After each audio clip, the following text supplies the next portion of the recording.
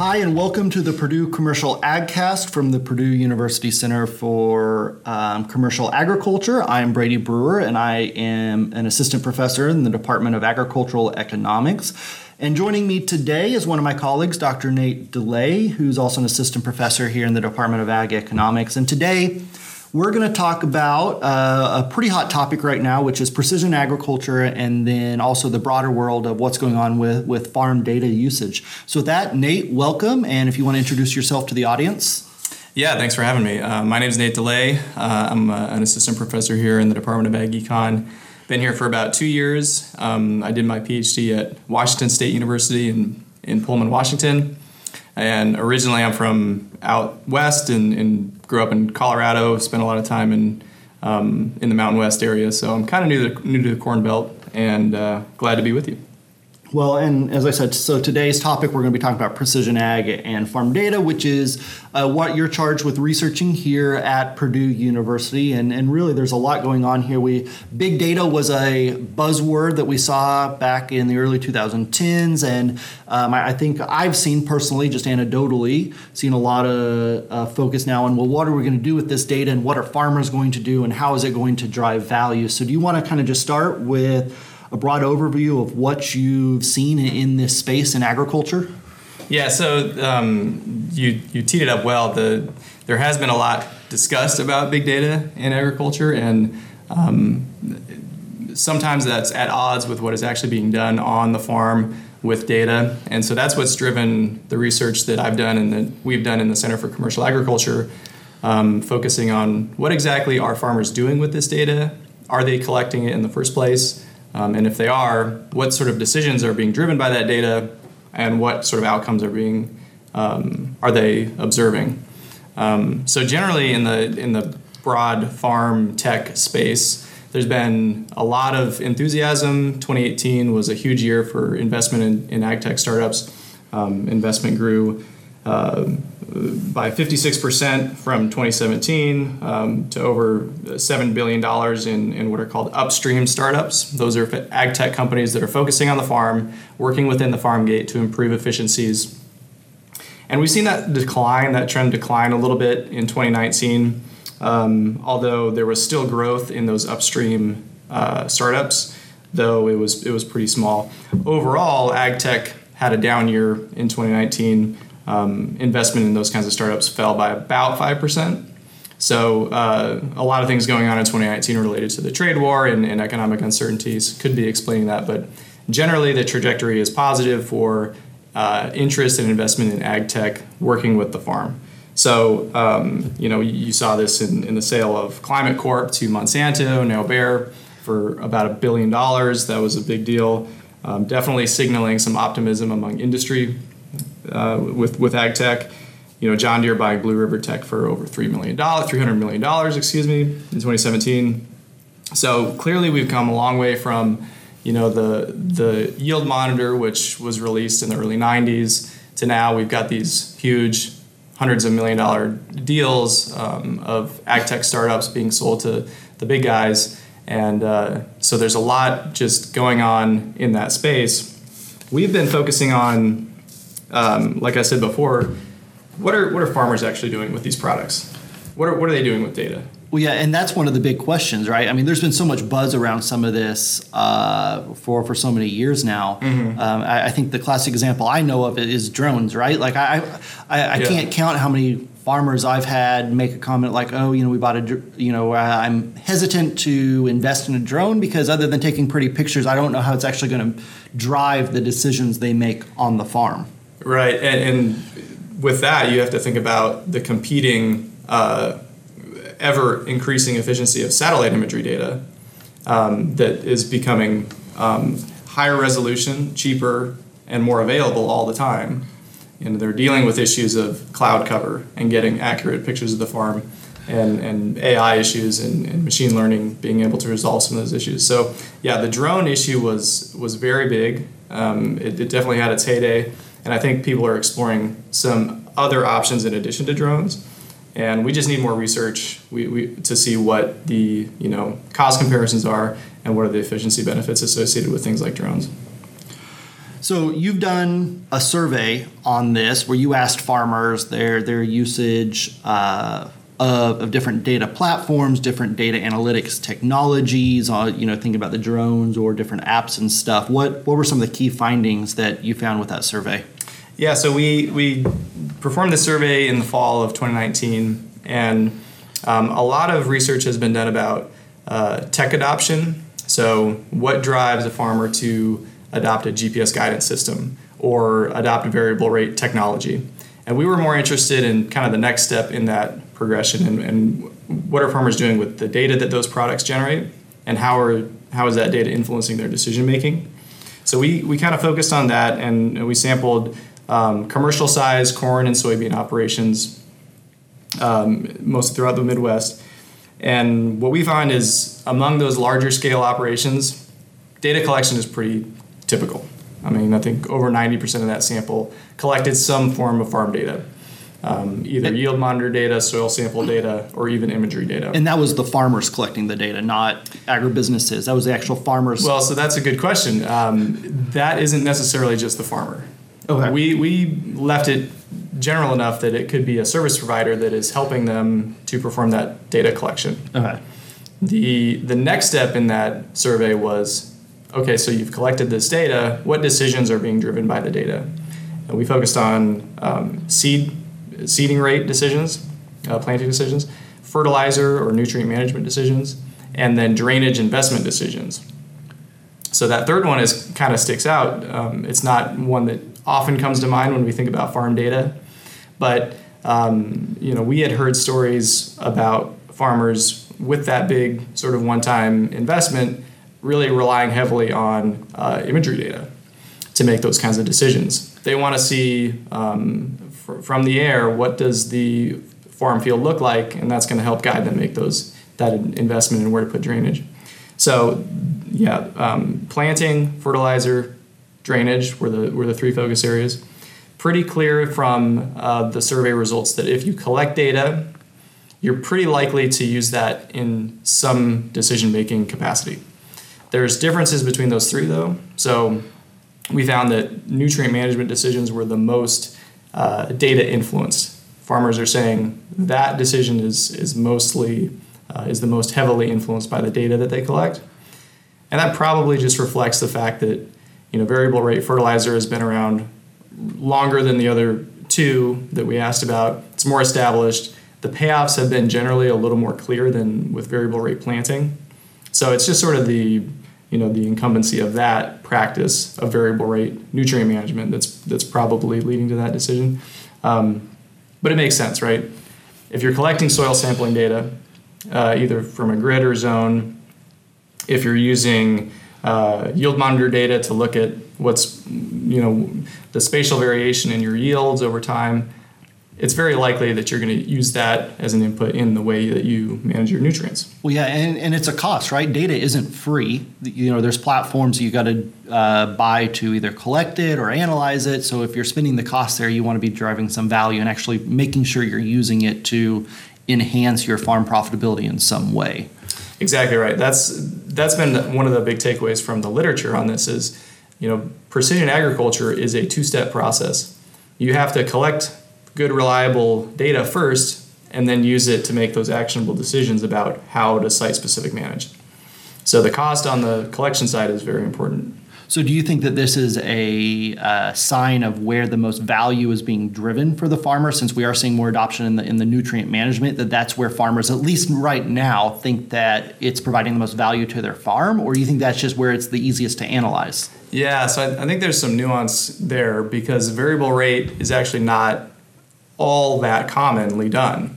If you look at USDA data, from their samples are nationally representative of commodity producers. Variable rate is maybe 20% of farms that are doing that practice. And of course, there are huge differences with size. Yeah. Large scale farms, it is much more common that you will see variable rate, nutrient management, planting, that kind of thing. But if looking at that large scale, it's not as common as you might think. So you kind of have to put it in context. Farms that are collecting data that have sort of a data strategy yeah, they're likely to be using that data in those kinds of decisions.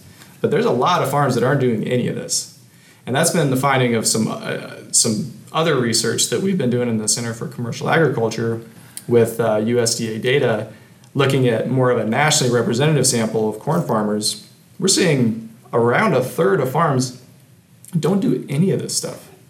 I mean, no yield monitor usage, no yield monitor data, no GPS guidance systems. And these are, of course, as you would expect, much smaller operations. Operators tend to be older. These are, small family farm operations.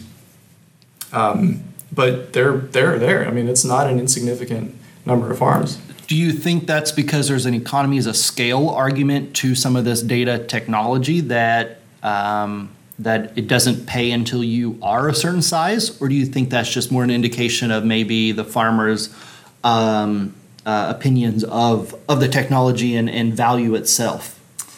Yeah, I think there's a chicken or the egg thing. Do progressive operators adopt these technologies because of their nature as operators, and they're also the ones that are likely to become large? Or is it really, like you said, the scale economies are only apparent at that large size?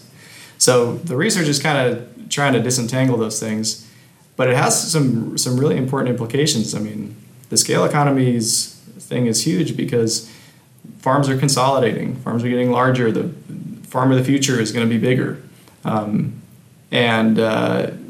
Clearly, if you look at, like we have the data from USDA, the farm of the future is going to be, pretty precision ag heavy, pretty site specific management heavy, more likely to adopt these kinds of practices.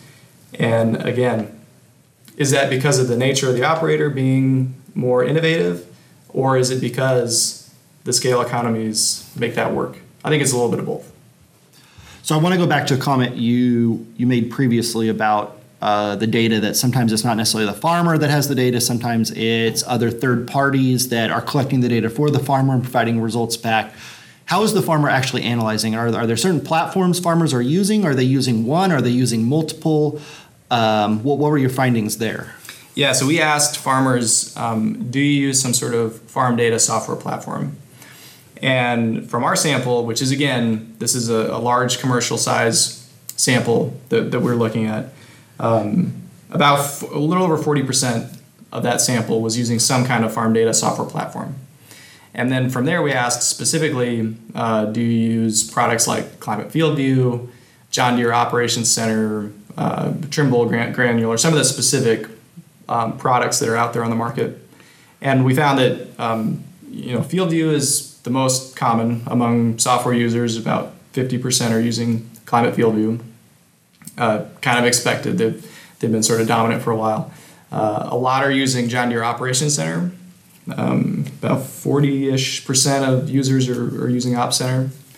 That's a lot to do with the fact that Op Center's, it comes with your John Deere equipment and it integrates with a lot of other platforms. So they're doing a good job of availing themselves to the other sort of ag tech products that are out there. Yeah. And then there's a pretty long tail after that. Well, and it sounds like a lot of companies are going more for the data environment. They realize that their platform may not be able to collect all the data a farmer needs, but they're accommodating other companies' platforms to be able to integrate into that to help the farmer maximize their analytic capabilities. Absolutely. John, I think Op Center's done a good job of that. But yeah, everybody's trying to be the one-stop shop, and interoperability is a big issue. So if you can be the place that all of your tools come to kind of be layered together, you've got a real advantage. So what do the farmers prefer in all this, right? Like, do they want a one-stop shop, or do they want individuality in terms of the platforms and data analytics, right? Like, they have a specific problem. Maybe it's they're trying to optimize feed costs or planting dates or something like that. Is there a platform that can do it all, or are farmers turning to multiple? Because 7 or 8 platforms in some cases is what they're using, and they're fine with it. So from our survey, we weren't able to get a sense of, do you like having multiple products? Do you want just one that does everything? But what we have seen is that farms that are using software are often using multiples. So the average is 2 or 3 from our sample. They're using 2 or 3 different products. There's even a lot that, like you said, we're using 7 or 8 at one time on the same operation. So clearly that tells you there isn't this, one product to do it all. There's things for different tasks that are specific to different things. And, again, if you're an ag tech company, you want to be the one that can integrate. And you want to be able to work with these because there's new startups all the time.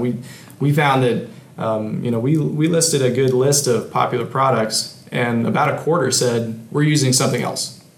So there's a long tail in this market. Yeah. There's a lot of new products coming out all the time. They're getting more and more specialized.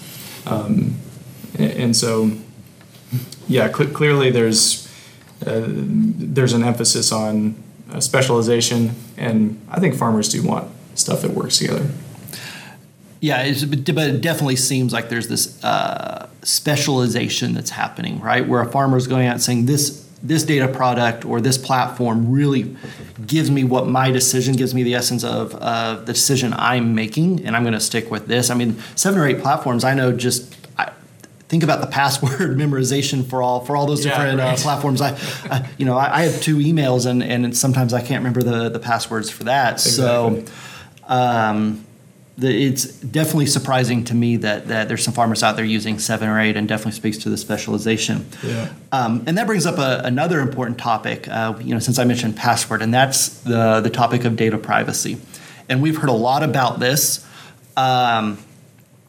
Privacy, farmer, no farmer wants their data to become common knowledge, at least without them knowing it. Mm-hmm. And there's a lot of hot button issues around this particular topic. There's been some in the media here lately as well.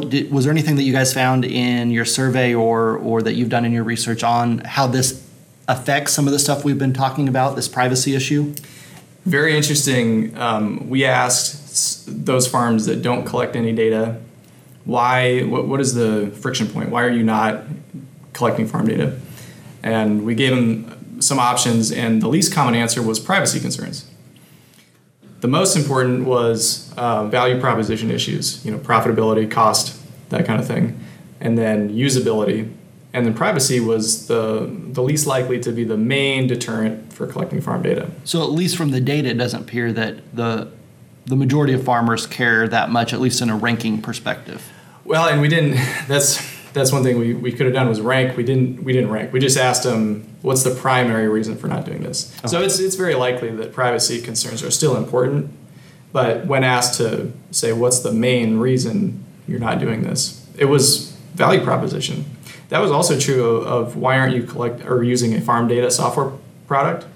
Again, privacy concerns were the least likely to be the thing that keeps farmers from adopting that technology. And it was the same. It was value proposition issues and usability. So, we know that privacy concerns are out there. We know that it's important, but our survey was suggesting, at least when it comes to the adoption decision, it's dollars and cents here. Yeah, farmers want to maximize profit, and it makes sense. Yeah, and that being said, the data privacy issue is huge. I mean, I think the American Farm Bureau did a survey a few years ago around this, and they found that even among farms that are using some sort of data service, a little over half of them, they didn't know whether they themselves owned or controlled the data that they were providing to that service. And of course, these data agreements can be long legalese. You don't really know what you're giving up. So thankfully, there's groups like Ag Data Transparent that's working with ag tech companies to provide some good guidelines and make sure that the farmers are in the driver's seat when it comes to their data. Yeah, and there's definitely, just anecdotally, I was talking with a farmer earlier this spring, and they were using a small local provider of data analytics. here in Indiana, and one of their reasonings for using that is they just point blank said they don't want their data leaving the county that they're in because of some of these privacy issues. I do think that this particular provider was driving a lot of value, the same amount of value that some of these larger applications were doing. So for that farmer, it made sense. But if you don't have that local provider, data analytics provider, you may be forced to go with one of the larger national companies and one of their services, and then your data is leaving the county lines. Mm-hmm. So maybe still not a whole lot of options there. So you brought up a good point about this aggregation of data. Farmers they're not comfortable with that if there's a risk that their personally identifiable information would get compromised. And yet, we're both economists, we understand this positive network externalities thing. Like, farm data is more valuable when it's aggregated and you can compare the performance of a seed you're interested in buying on soil types that are similar to yours. Yeah. This is the model of Farmers Business Network. They're aggregating, crowdsourcing even, you could say, farmer data to help farmers make better decisions because of that data being aggregated. So it's not that data aggregation by itself is a threat to farmers. It's just the nature of that data aggregation. What is the producer getting out of it? What are the incentives? Is this really going to benefit them? And I think with a model like FBN, you can demonstrate that it can be.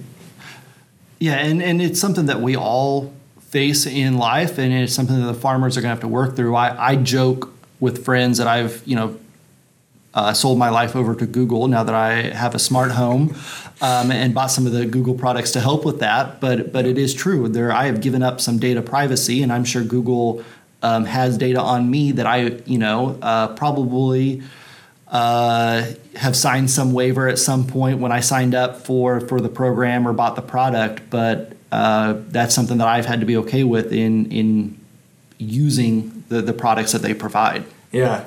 Yeah, there's value accruing to you. Yeah. And it's the same with ag tech companies. They have to have a value proposition that works for the farmer. Turning the conversation, there's a lot to package in all this data and platform discussion, right? But let's turn our discussion a little bit to the future. Where do you see some of this precision ag data conversation heading over the next 5 or so years that, maybe what should the farmers be on the lookout for? Well, there's new products all the time on the market. There's almost an insistence that you take part in one of these ag tech service providers, and I know, Terry Griffin at Kansas State has talked about this a lot. Make sure this works for you. See what the market looks like in terms of these companies, because right now the farmers they have the cards. Yeah, these companies need that data, and farmers are in a position now where it's a good idea to wait and see. And going forward, we talked about some of the policy issues around privacy. I think that as the cost of collecting farm data comes down with new technologies, with better technologies, you're going to see it'll be easier to make better data-informed decisions, because the reliability of the data will be better and the cost will be lower. So I see that trend just continuing. One of the questions I have for the future is that, right now there's a lot of farmers that are doing their own data analytics with these platforms and stuff. But will the farmer, capability is not the right word, but will the farmer want to spend time? I mean, we're going to be in a world that has a lot of data to wade through for the farmer, right? We're going to be collecting yield data, soil data, drone data, satellite data. That's a lot to sit and analyze. Yeah. What do you think will happen? Do you think farmers are going to be likely to hire a third-party consultant, or maybe some of these apps and major platforms like Climate View or AgriEdge, if they provide some of those services, is the farmer going to be liable to outsource some of these analytics? What do you think is going to happen there? Because I've heard some stuff on the trust of, the farmer says, I know my farm the best, I'll take the recommendations, and then I'll tweak them to me. And then I know some farmers say, okay, they write the prescriptions for my field and I just plug them in and I go. Yeah. What's going to happen in that world in terms of the outside consulting or the farmer being able to actually wade through all this data? Yeah, very good point there about data sharing and being able to leverage some outside perspective to make the data more useful. To bring it back to that survey we did, we asked about data sharing. We asked, who are you sharing your data with? And as you might expect, the most common are folks that work close to the farm. So agronomists, ag input suppliers, farmers are pretty comfortable sharing their data with them. What we did see was a divergence between how closely they follow the recommendations provided by a service provider relative to how closely they would follow their software's provided recommendation. So we saw that about 30% of farmers will say, yeah, I'm following my service provider's recommendation very closely. That percentage for software users was 44%. So farmers are more comfortable with the recommendations that their software provides them, that sort of impersonal software product, than the person working with them face to face. And we thought this was a really interesting, difference there. Just to be completely honest, if you would have asked me to predict that, I would have said the opposite. As would I. And we think that maybe that has to do with something with the, maybe the in-person recommendation comes with a sales pitch, or a buy this product to do this recommendation. So some sort of like bias that the farmer thinks is happening because it's a personal transaction. Yeah. Whereas they might perceive that recommendation that their software kicks out as totally agnostic. And, there might be some truth to that or not, but clearly the perception is there. Yeah, and I think that's a super interesting finding because to me there's a lot that the computer can't take into account, right? Yes, you can plug in a field map, you can plug in yield maps or satellite imagery, and the computer can analyze it. But there's a lot of nuances about, the soil in this part is a certain way because of these factors, right? That the computer doesn't know because we haven't gotten to that level of description in the data yet. And maybe we're getting there. But to me, it does seem that's a super interesting finding that the farmers are trusting a computer over a person's recommendation. Mm-hmm. But are the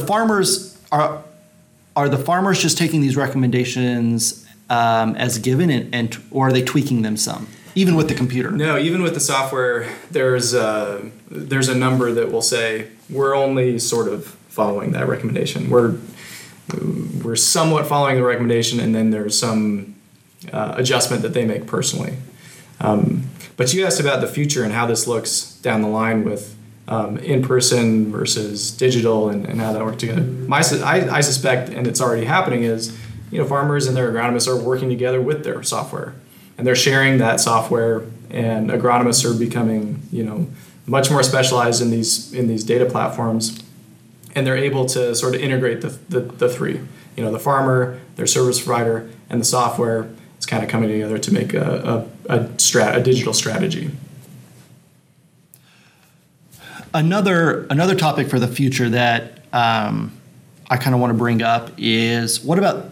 So you mentioned the data sharing, not just on the privacy side, but one thing I've heard in industry is access to farmer data down the supply chain. This is data on the product that the farmer produces, input practices, not necessarily the soil maps and the yield maps, but data that can then be used to carry with the product in a blockchain type of framework that then gets translated to the consumer. What have you collected any data or have any thoughts on that of where that's going into the future? Because I think from someone who, I spend a lot of my time post-farm gate, thinking about the agribusiness supply chain and what happens to the product after it leaves the farm. That's a really hot topic in the agribusiness supply chain right now, right? There's a lot of companies out there that would like to be able to have that data so then they could increase the value proposition for the products that then I buy at the grocery store. But I don't know, well, A, we're not in an environment right now that we can provide some of that information in a commodity space like corn and soybeans. It's happening in the fruit and vegetable and some of the more specialized markets, but there's people working on it even in the commodity space. Right. Yeah. It's a really interesting trend because it has the potential to sort of decommoditize commodities. It's like you've got a bushel of corn and it's no different than this other bushel of corn. But if you have data, a ledger that documents how that bushel was raised and the sustainability practices that went into raising that bushel, then it becomes different and unique. And as long as that sort of value follows the product down the supply chain to where the consumer is willing to pay more at the store shelf, and that can be moved back up the supply chain to the producer, this can work. But until the farmer gets a clear price signal that they can get a markup for that sharing that data, the incentive just isn't going to be there. Yeah. And it's already happening in some areas of agriculture, right? Cargill with their poultry production, right? You can scan your turkey at the grocery store and get and find out which farm it came from, which I think is fascinating and definitely. Yeah. And they're charging a premium for that. That is targeted at consumers that want to know where their food comes from, and they've seen farms sign up for that because they do. You talk about the value back to the farm. They're able to provide that, but that's a pretty easy blockchain environment where you can trace you got that. Vertically integrated market. It works for them. When you start to break it up a little more, the logistical challenges really compound. Yeah, and there's a subsegment of consumers out there that want to know before they cook their Thanksgiving turkey. What the conditions it lived in, and they're willing to pay more for it. And totally. Also you were at our national conference for food and agribusiness that Purdue's other, the sister center, the Center for Food and Agribusiness, puts on in November, and we had the dairy farmer that was wanting to put cameras up.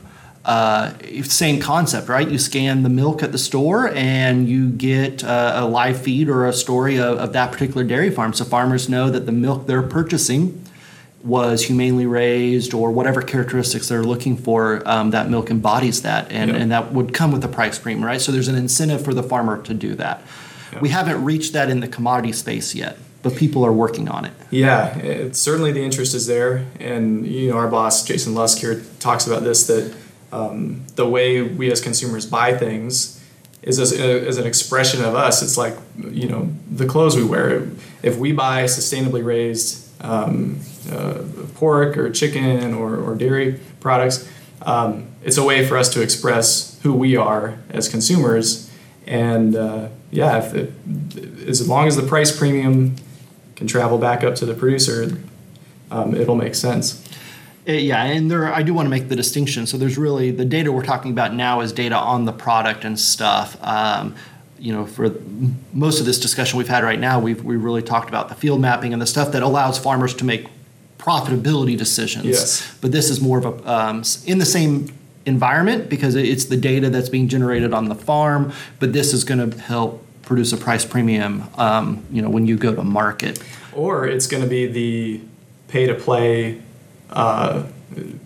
Sort of table stakes is what we like to say. If you want to sell to General Mills or somebody, you have to share this data that demonstrates how your product was raised. Well, and we're already to table stakes in some part of the world. If you think about Ohio, they don't have the H2 Ohio program.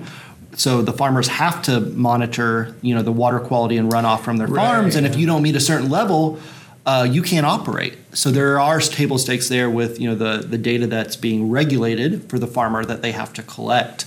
And if you don't have that, then you can't operate. So it's already happening, but that's being regulated. I think some of the stuff we're talking about now is more companies saying, if you want to sell to us, we need this data on your product. Yeah, exactly.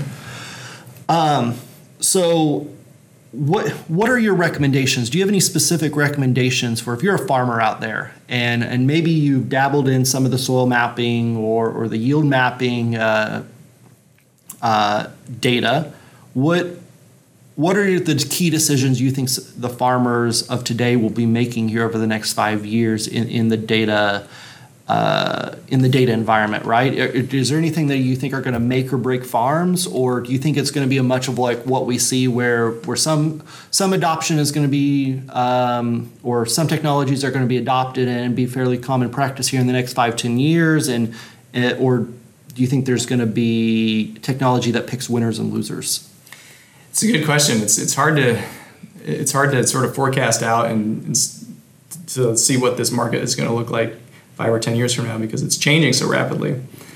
There's new products all the time. Farmers are being bombarded with these different products, and so what we've found through our various research projects is the more that farmers can integrate data sources and precision technologies to create some sort of overall digital strategy, the more those farmers are likely to be satisfied with the investments. So it's easy to say, if I adopt this one new technology, I can boost my bushels produced per acre by so much. Really what we're seeing is these adoption patterns are sequential. You need the soil sampling before you can make good variable rate decisions. You need good yield monitor data before you can make appropriate planting decisions. So I would say get some good reliable data. If you've got a yield monitor, make sure it's calibrated. Produce some yield maps, and see what the farm looks like within, what the variability is with yields across the farm. Because precision technology works because you have the variability. If you have a field that's uniform management is going to make sense. If you have a lot of within field variability, that's when this stuff works. So get a good visualization of that variability. Well, we thank you, Nate, for being on today's podcast. I just want to remind everyone listening, for more economic information, to visit us at the Purdue Center for Commercial Agricultural's website at ag.purdue.edu/commercial ag. Once again, that's ag.purdue.edu/commercial ag. On behalf of the Center for Commercial Agriculture and Dr. Nate DeLay, I'm Brady Brewer, and we thank you for listening.